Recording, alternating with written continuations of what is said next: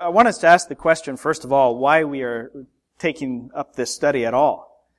What's the point of this? Where are we going? What do we want to accomplish? Why are we studying the image of God in man? We're not studying it because it's something that we fail to talk about. Because I don't think we really fail to talk about the image of God in man. In our Bible-believing circles, whenever we talk about origins, or if we have a discussion concerning abortion or some such thing, it always, if the discussion is helpful and if the discussion is biblical, then we talk about, inevitably, the image of God in man. So we talk about it when it comes to origins, and maybe slightly less often. We will also talk about His image in us being defaced, but not completely lost by the fall. I think where we fall short is we just stop right there. We stop it with the discussion of creation and the fall and how still the image of God is continued in us, even though it has been defiled. But where we fall short is we don't continue on. We don't continue to explore what really is a central theme in the Scriptures. And so, I don't think what we're doing here is so much a topical series as much as it is a thematic series. We're looking at this theme that God unfolds through the process of His revelation. As we go through the Scriptures, this central strand of the Bible is being unfolded by the Lord, the image of God in man. So, rather than stopping with our creation as His image bearers, or our corruption in the fall, we must go on to Christ. To Christ. Because it's in Jesus where we find the ultimate meaning of the image of God. We find the ultimate significance in Him. The ultimate meaning of the image of God is found in the person of the Son of God. And then, we need to go further in the course of Revelation, God's written revelation. And I'm giving you a preview of next week now. We need to go on and see that being made in the image of God actually has much more to do with our new creation in Christ than the first creation. Being made in God's image is our beginning, but more, it's where we are ultimately heading. It's what we will be at last when we have finally arrived. So, why are we studying this? Well, for one, it's for our convictions. It's to become firmly established in what God would have us to have as a conviction. But by conviction, exaltation. Being convinced in our minds and grasping with our hearts, this is to turn into worship.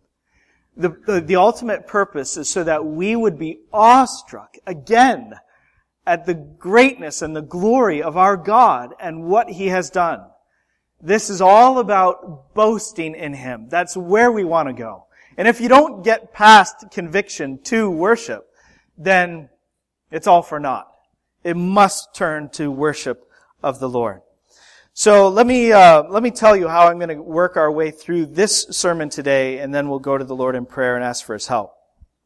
First of all, I want us to do a quick recap of what we covered last week in creation. Very quick. And then I want us to focus in on the fall. And I want us to narrow in on one consequence of the fall that, well, it's right downstream from the first rebellion. I want us to narrow in on this thing that the Bible forbids in the second commandment of the Ten Commandments, where God says, do not make any carved images for yourself, any likeness of in heaven above or earth beneath, and so on. I want us to narrow in on that. And I want us to understand, we might think, well, that's not really relevant. We don't do that anymore. We're not bowing down, to images of wood and stone. But I want us to see the relevance of that, and more, I want us to see how revolting that is. Because of Jesus. I want us to understand that sin in light of Christ, and I want us to exalt in Christ together. I want Christ to be magnified. So we'll talk about image making, but this is because of Jesus we're talking about it. And I want us to just glory in Christ again and worship Him. And like I said a moment ago, be awestruck again by His glory. So that's where we're going in this sermon. Let's bow our heads and let's bow our hearts in prayer and ask for the Lord's help. Father, would you please give to us your Holy Spirit? Lord, we want to see with spiritual eyes. We want to hear. We want to be tuned in spiritually. Lord, we want to receive your truth in our hearts down deep where it will actually take root and produce fruit for your kingdom. That's what we want. That's what we're here for. And so we're asking you, Lord, that you would give to us the fullness of your Spirit. We have your Spirit. We praise you for that. We ask that you would fill us. Father, we want to obey you. We want our response to you to be worship, pleasing, glorifying to you, so that we may exalt in your Son. Please give to us your Holy Spirit. These things we ask in Jesus' name. Amen. Well, we start with creation. This is where we begin in the discussion of the image of God in man. In the Bible, the one written word of the one true God, God reveals that we, human beings, are His special creation, with a value and a purpose above the rest of creation, because we were made uniquely in the image of God. Unlike the rest of creation, we were made uniquely in the image of God to uniquely reflect His glory and represent Him in the world. Being made in His image means that we are His representatives, His vice-regents, His stewards. We have authority and dominion from God over the creation. We are His stewards. But we fell. Or to be more accurate, we rebelled against the God who made us. And that came with all of the fatal consequences of that God had warned Adam and Eve so clearly of. In the day that you eat of the fruit of the tree of the knowledge of good and evil, you will surely die. And they did. The earth was bound to corruption.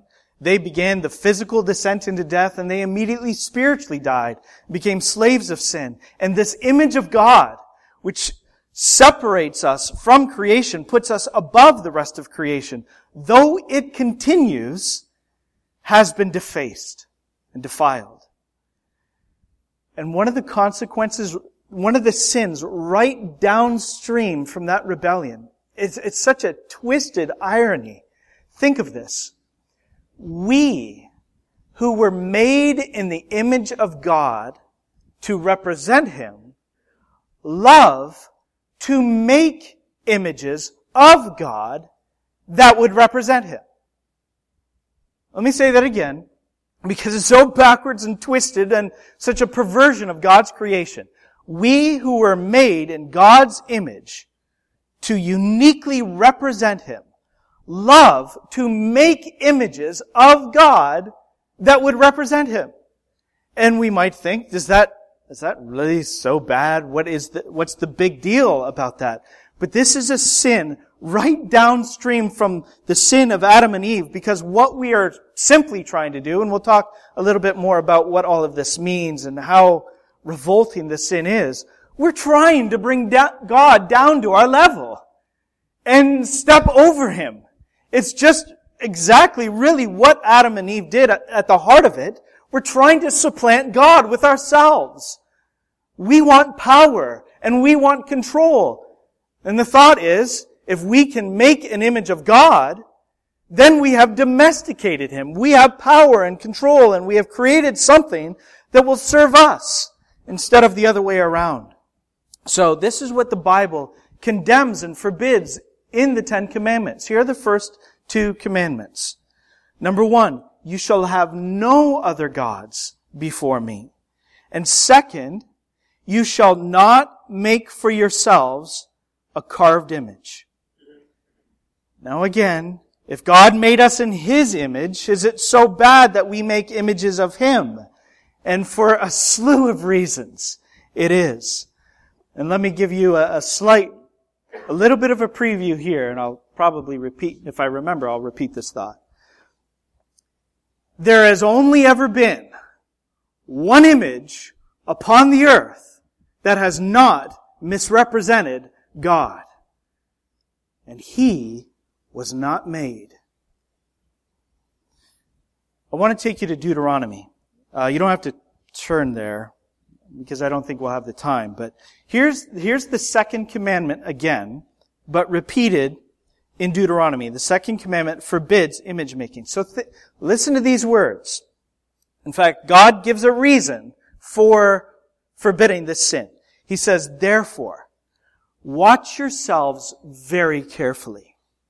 Since you saw no form on the day that the Lord spoke to you at Horeb out of the midst of the fire, beware lest you act corruptly by making a carved image for yourselves in the form of any figure, the likeness of male or female, the likeness of any animal that is on the earth, and on it goes, forbidding making images of fish or birds or any creeping thing. He says, watch yourselves very carefully. Do not dare do this. Now, what was the issue? The issue was not carving an animal that would represent an animal.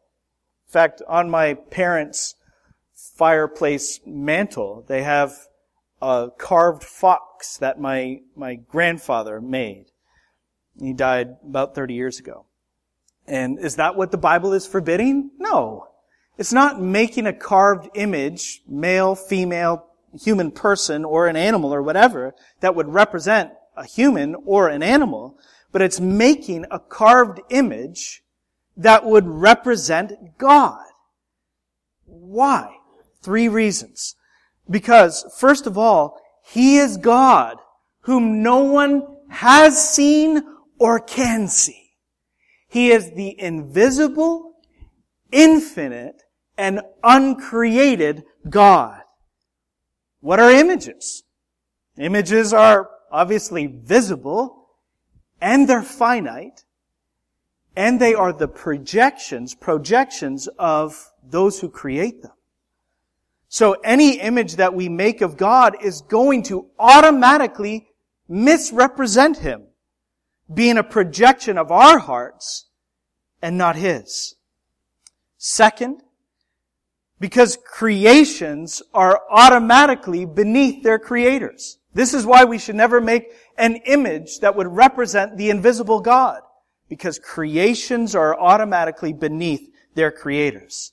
As Paul said, and I used this verse last week, as Paul said, the potter has rights over the clay, right? The potter has rights over the clay. So if we are the potter, or the carver, so to speak, and the clay is this image of God, who has rights over who? Who has power over who? Who has value over who? The Creator has the value. The Creator has the power.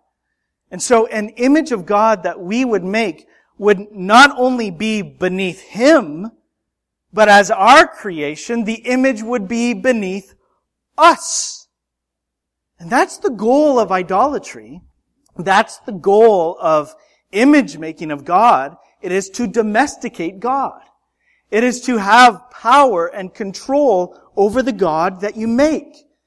And you might think, how is this relevant? Again, we don't do this, do we not? And I would bring up The Shack, the book, and the movie in which God the Father, God the Holy Spirit, invisible God, is portrayed in human form. This is a violation of the second commandment. And so yes, this has tremendous relevance to us. I said I'd give you 3 reasons. This is the third. Number 1 is God is invisible and infinite and uncreated. Therefore, any image of Him is going to be a projection of us and a misrepresentation of Him. And the second thing is the creation is automatically beneath the Creator. But here's the third thing. The thing above all that makes image-making revolting. It's because of Jesus. It's because of Christ. Let me take you back to Genesis 5. We looked at this passage, first 3 verses of Genesis 5 last week. God created man. Genesis 5 says, God created man in His likeness, male and female, and named them man. And then it says, Adam fathered a son in his own likeness, after his image, and named him Seth. So here right away, what are we seeing? Let's just sum this up. The Son is the image of the Father.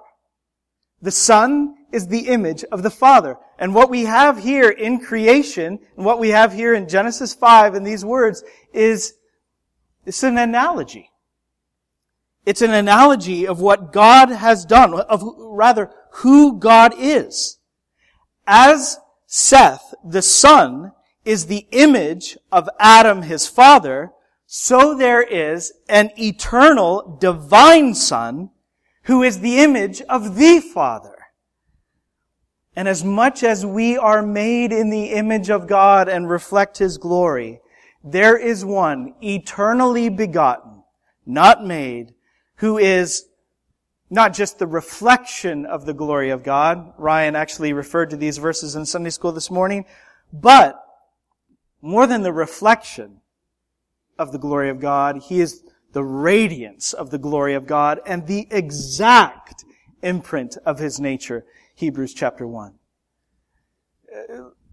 If the contrast would help with an illustration, it's like the moon and the sun. When we look upon the moon at night, we see light, but it's not its own light. That light we see is the reflection of the sun.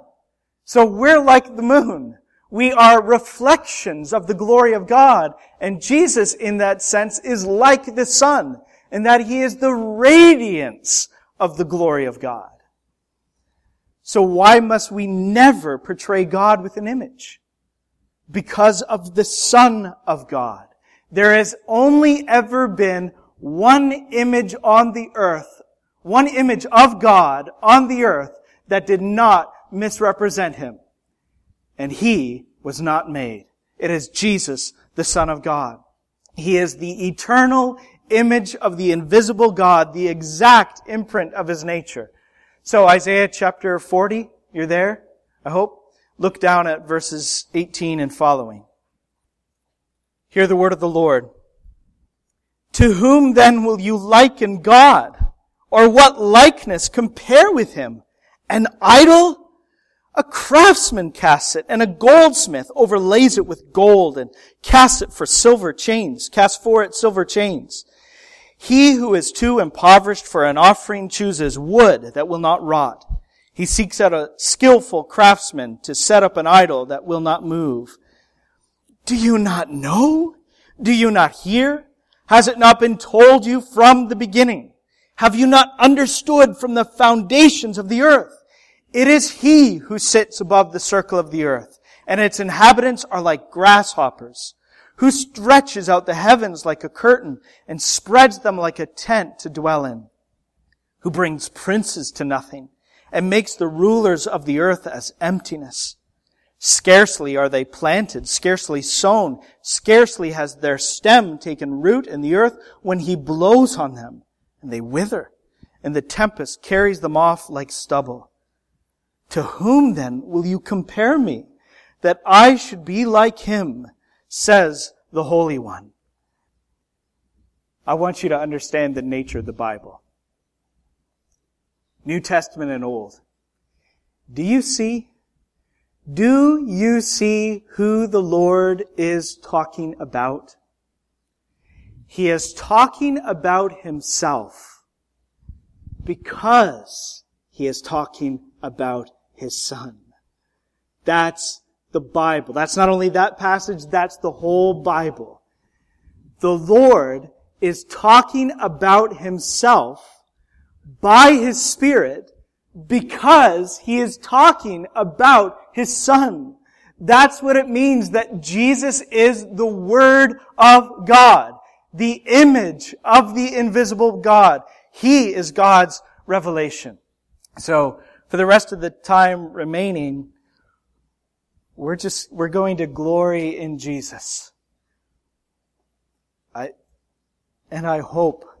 pray that your heart is prepared, and just the thought of that will stir you up and make you to anticipate in your heart anyway, on the edge of your seat. Let's think for a moment, let's make a comparison between us created in the image of God in man, and the image of God being Jesus. Think about what God does through human beings. And when you think about it, it's an astounding thing what all God does through us. That's part of what it means to be made in His image, that He does so much through us. Through us, God tends and He keeps the earth. He beautifies it and He multiplies His creation through the work of human beings. So again, it's really astounding how much God does through us. But what God does through us pales in comparison to what God does through His Son. What does God do through His Son? Everything. Everything that God does, He does through His Son. Let's highlight 4 things. Here are the chief things in all of history. What would the chief things be? If we gave 4 things, what would we say are the main highlights through history of the work of God? Well, of course, you start number 1 with creation. And then second, you would go to salvation. And then third, you talk about the last day and the resurrection and the judgment of the last day. And then wouldn't you speak forth of His eternal reign at last over all things, making all new? All of that, it's through Christ. So first of all, consider our origins. How did God create the world? These verses should be memorized. John chapter 1, verses 1 to 4. In the beginning was the Word, and the Word was with God, and the Word was God. He was in the beginning with God. All things were made through Him, and without Him was not anything made that was made. In Him was life, and the life was the light of men. Now, if you would look down in your Bibles, hope you're still open there, to Colossians chapter 1, verses 15 and 16. He is the image of the invisible God, the firstborn of all creation. For by Him all things were created, in heaven and on earth, visible and invisible, every realm, the seen realm of the universe and the unseen, whether thrones or dominions or rulers or authorities, all things were created through Him and for Him. How did God create? He created through His Son. Consider our salvation. Look back at chapter 1, verses 19 and 20. Question, how does God redeem? How does He reconcile? It says, in Him all the fullness of God was pleased to dwell, and through Him to reconcile to Himself all things, whether on earth or in heaven, making peace by the blood of His cross. Actually, go back a verse to verse 18. It says, and He is the head of the body, the church. He is the beginning, the firstborn from the dead, that in everything He might be preeminent. Do you see, did you notice the one word in particular? It says He is the firstborn, and in both passages we read for creation and salvation, it says Jesus is the firstborn, which is not referring to His origin, as though He came into being. The stress is on His headship and His authority and His rule over all. He is the firstborn, the head of the first creation, and He is the firstborn, the head of the new creation. Through Him, God made all things, and through Him, God makes all things new. Consider, third, the end of the age. We have creation, salvation, the end of the age. How will God raise up and how will God judge on the last day? I wish I could read more verses from John 5. If you want to better understand the nature of the triune God, meditate long and meditate deep on John 5. It is mind-blowing, really. This is what Jesus says. Truly, truly, I say to you, an hour is coming and is now here when the dead will hear the voice of the Son of God, and those who hear will live. For as the Father, now notice these words, as the Father has life in Himself, so He has granted the Son also to have life in Himself. And I'm going to bring up the truth of that later. That's why I wanted you to concentrate on it. And then it says, and He has given Him authority to execute judgment because He is the Son of Man. And I'm reading from John 5, verses 26 to 28. Earlier, I think it's verse 22, Jesus says, the Father judges no one. He has given all judgment to the Son. And there's the truth of it. How does God judge? In the end, it's through Jesus, His Son. And then fourth, consider His everlasting reign in the eternal future. How will God rule over all? Here's a familiar passage which has been read many, many times from this pulpit. I saw in the night visions, and behold, with the clouds of heaven, there came one like a son of man. And He came to the Ancient of Days and was presented before Him. And to Him was given dominion and glory and a kingdom, that all peoples, nations, and languages should serve Him. His dominion is an everlasting dominion, which shall not pass away, and His kingdom one that shall not be destroyed. And I could go, okay, so there's the four things, the chief things in history and beyond the history of our age.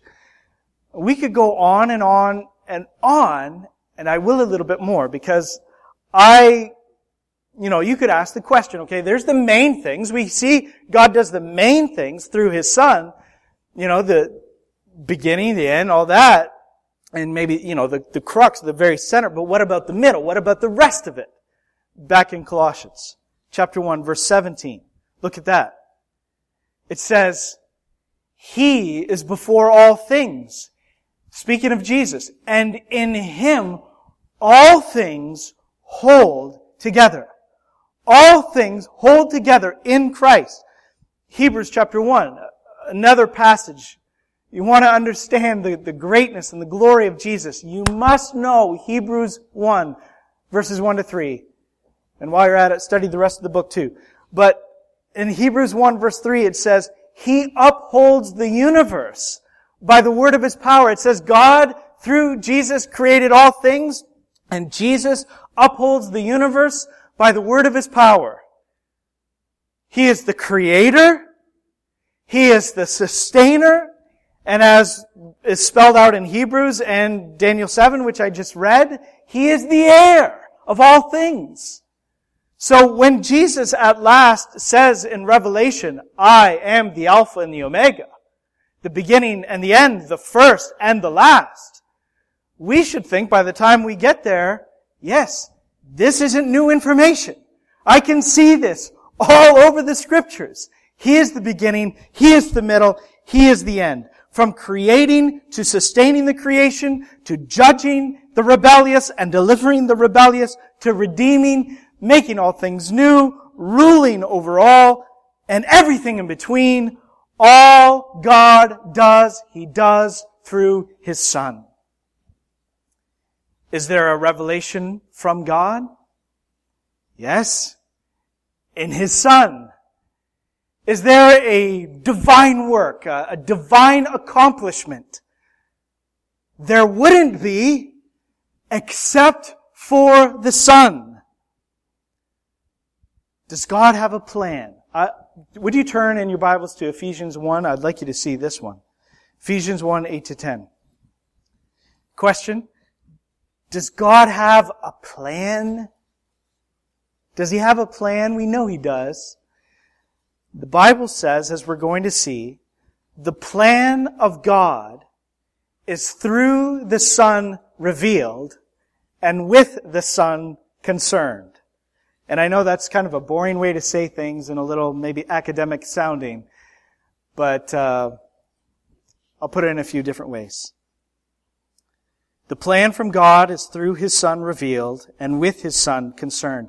So it says in Ephesians chapter 1, it says in verse 8 that He lavished upon us His grace in all wisdom and insight, making known to us the mystery of His will, according to His purpose, which He set forth in Christ as a plan for the fullness of time.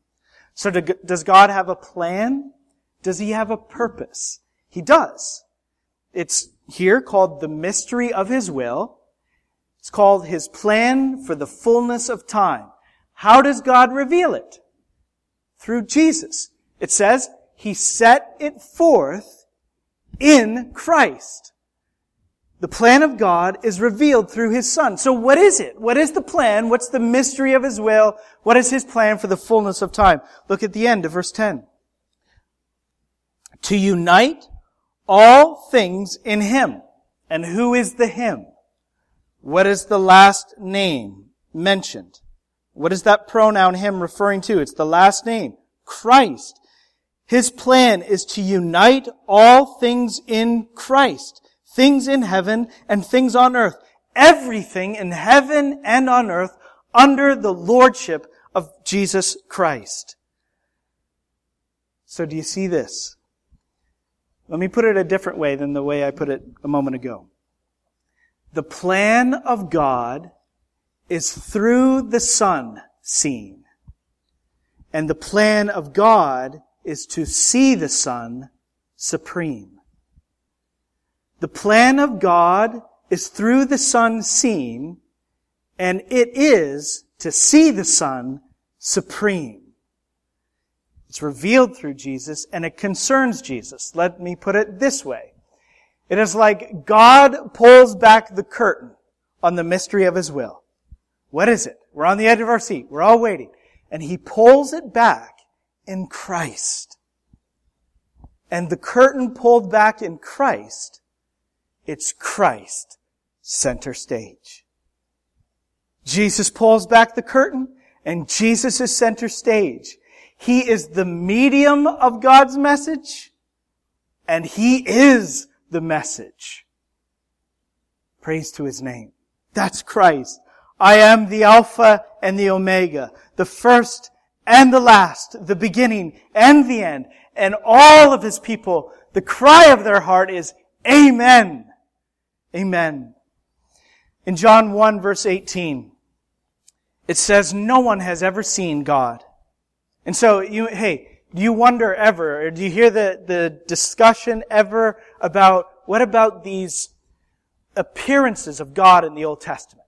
Like the captain of the Lord's host to Joshua, or the angel of the Lord to Moses in the burning, non-burnt bush, or the man with whom Jacob wrestled, whose name Jacob asked and he wasn't allowed to know.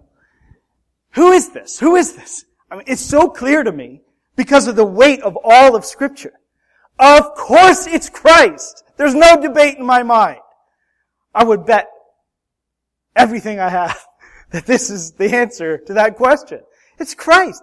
He is the image of the invisible God. There is no other. An angel is not the image of the invisible God. Jesus is. Christ is. Christ alone. So it says, no one has ever seen God. The only God who is at the Father's side, He has made Him known.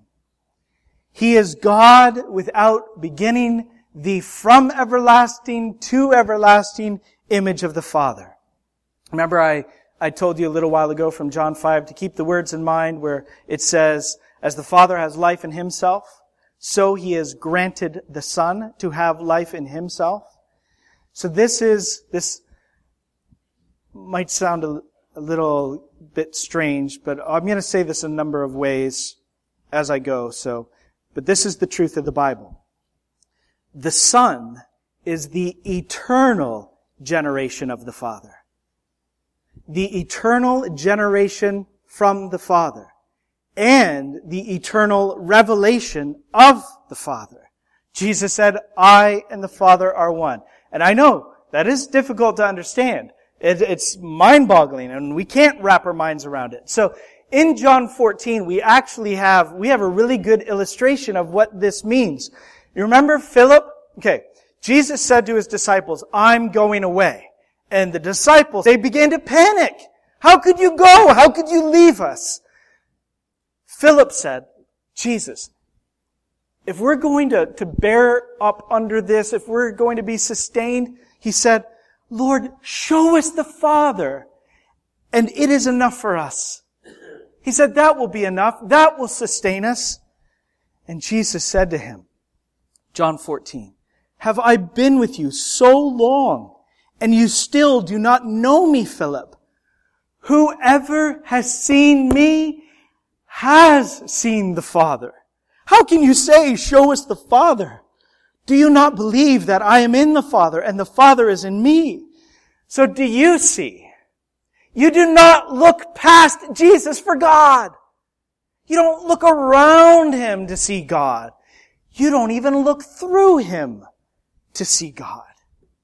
You look upon Jesus and you see God. Do you want to see?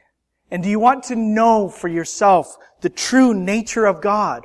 Then as we sing, turn your eyes upon Jesus. All our questions about the nature and the will of God are answered in Christ. So let me bring up, I am coming to a close in case you're worried or your stomach's starting to rumble. But I want to give you 6 questions that are commonly asked about the nature of God. And this was actually brought up in Sunday school. Some people think that the Jesus of the New Testament is fundamentally at odds with the God of the Old Testament. And that started very early on. There was this heretic by the name of Marcion, very early church history, who said, Jesus and God are different. The Old Testament is better, the New Testament is better than the Old. And we have 2 different gods happening here. So here are all of the questions about the nature and the will of God are answered in Christ. Here's one of the big questions of life. Is God even knowable? Or is He some mysterious riddle because He's detached and distant from His creation? Your answer is Jesus, the image of God. Is God some pretty rough stuff in the Old Testament? Is God some kind of genocidal maniac, a despot, a slave driver? Is Jesus like this? That's the answer. Can God be bought? Will the rich get in because they can buy Him off? And will the poor be out? Could Jesus be bought?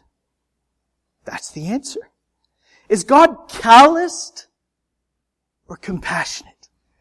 Is He calloused and hard-hearted, or is He a comforter? What is Jesus like? That's the answer. Is God patient? This is a question believers ask. Is He patient with me? Is He long-suffering, or has He really had it up to here with me by now because I have so royally messed up? Does He have this simmering agitation with me? Tell me what you see in Jesus. That's the answer. Is God holy and just and good, or is He tainted with compromise? What is Jesus? What is God like? What is Jesus like? That's your answer. What is God unlike. What is Jesus unlike? That is the answer. Where do I go to see God and to hear God and to know God? You go to Jesus, because there is no God different from Jesus. There is no God different from Jesus. Jesus is all the glory of God. He is the revelation. He is the radiance of the Father's glory, the exact imprint of His nature. Can you see? Do you understand? Are you taking this to heart? Is it turning into worship? Are you awestruck at who Christ is? He is the eternal generation from the Father and the eternal revelation of the Father. So, let me say that in a few different ways with pictures, and maybe it'll help. Listen, Jesus is all the shining of the Father, and He is the light. He is all the Father's rays come down so we may see. And He is the forever burning, infinite Son. He is all the Father's outpouring. All the Father's outpouring is Jesus. And Jesus is the fullness and the fountain. He is all the streams from the Father. Think of a river. He is all the streams of the Father. And He is the source. As the Nicene Creed so helpfully said about 1700 years ago or so, He is God from God, light from light, true God from true God. He is God's Son, and He is God. All that we will ever see and know and have of God is seen and known and had in Jesus. He is the Word. In Him we hear God. He is the image. In Him we see God. So that when you arrive in glory at last, you will not look past Jesus to see God. Jesus, step out of the way. Step out so we can see God. You don't look past Him to see God. You don't look around Him to see the glory of God. You don't even look through Him to see God. You look upon Him and you see God. That's what it means that He is the image. He is the Word. He is the radiance of the Father's glory. He is the revelation. That's who Christ is. So the Bible says, here's a promise that gets believers stirred up. It says, they will see His face. That face that we could not see. The Bible says, no man shall see His face and live in the book of Exodus. But Revelation says, they will see His face. How? How will we see the face of God? Because finally at last, when we are with Him, faith will be turned to sight and we will lay our eyes at last on Christ. What I am saying to you is, He is the face of God. He is the image of the invisible God. If we say, no, there must be more. No, there's no more. All of it is seen in Christ. We don't understand what it means when it says He is the image of the invisible God. If we say, oh, there must be more to see. No, we see it all in Christ. The Father, who is not the Son, who is distinct from the Son, is revealed to us through the Son. He is the face of God. So that you must see Jesus or you cannot see God. You must know Jesus or God does not know you. The great evil of Satan, as it says in 2 Corinthians 4, the great evil of Satan is to blind the minds of the unbelievers, to keep them from seeing the light of the gospel of the glory of Christ, who is the image of God. Please, I earnestly plead, read your Bible so much and dig into it so deeply so that when I read these words to you from the New Testament, you can fill in the blanks even before I get to the end. Know these words so well that they are second nature. They're reflexive to you. The great evil of Satan is to blind the minds of the unbelievers, to keep them from seeing the light of the gospel of the glory of Christ, who is the image of God. That's the great evil of Satan. But the great mercy of God is that He who said, "Let light shine out of darkness," has shone in our hearts to give the light of the knowledge of the glory of God. This is where I want you to be filling in the blanks. In your mind, anyway. In the face of Jesus Christ. He has shone in our hearts to give the light of the knowledge of the glory of God in the face of Jesus Christ. God gives the light of the knowledge of His glory to our minds through Jesus, that we may see Him for who He is in the face of Jesus. Jesus is the image of God. There is no more of God to see than what we see in Him. There is no more of God to have than what we have in Him. In Jesus, we have all. So, this is why image making to God is so utterly revolting. Because not only does it dishonor His Son, but it displaces His Son altogether.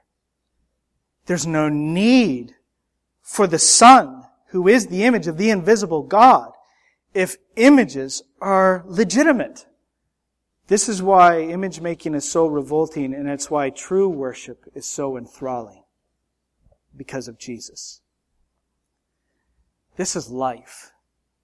To know God and His Son, Jesus Christ, that's eternal life. Do you know Him? Do you, with the eyes of your hearts enlightened by the Spirit, do you see Him? Do you see His glory?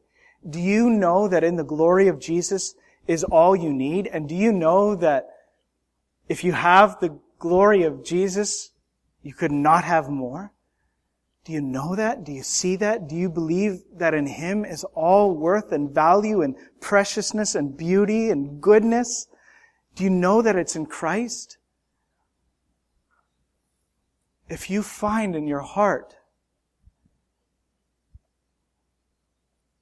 blurred vision, if you can't see, if He doesn't amaze you, if you don't think that you know Him, come to Him.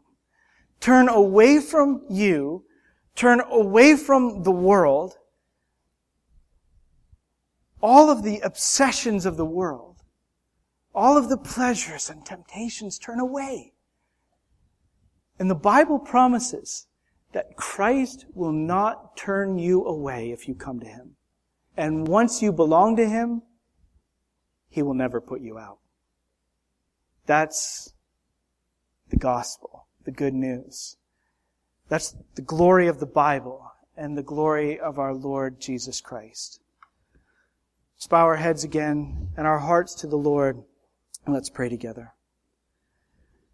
Father, to know You, we must know Your Son. To see You for who You are, we must see with the eyes of our hearts Your Son. And I pray, Father, that You would give to us the Holy Spirit of wisdom and revelation in the true knowledge of Your Son. May all here know Him. May all here honor Him and love Him. May all here believe in Him and stake everything upon Him.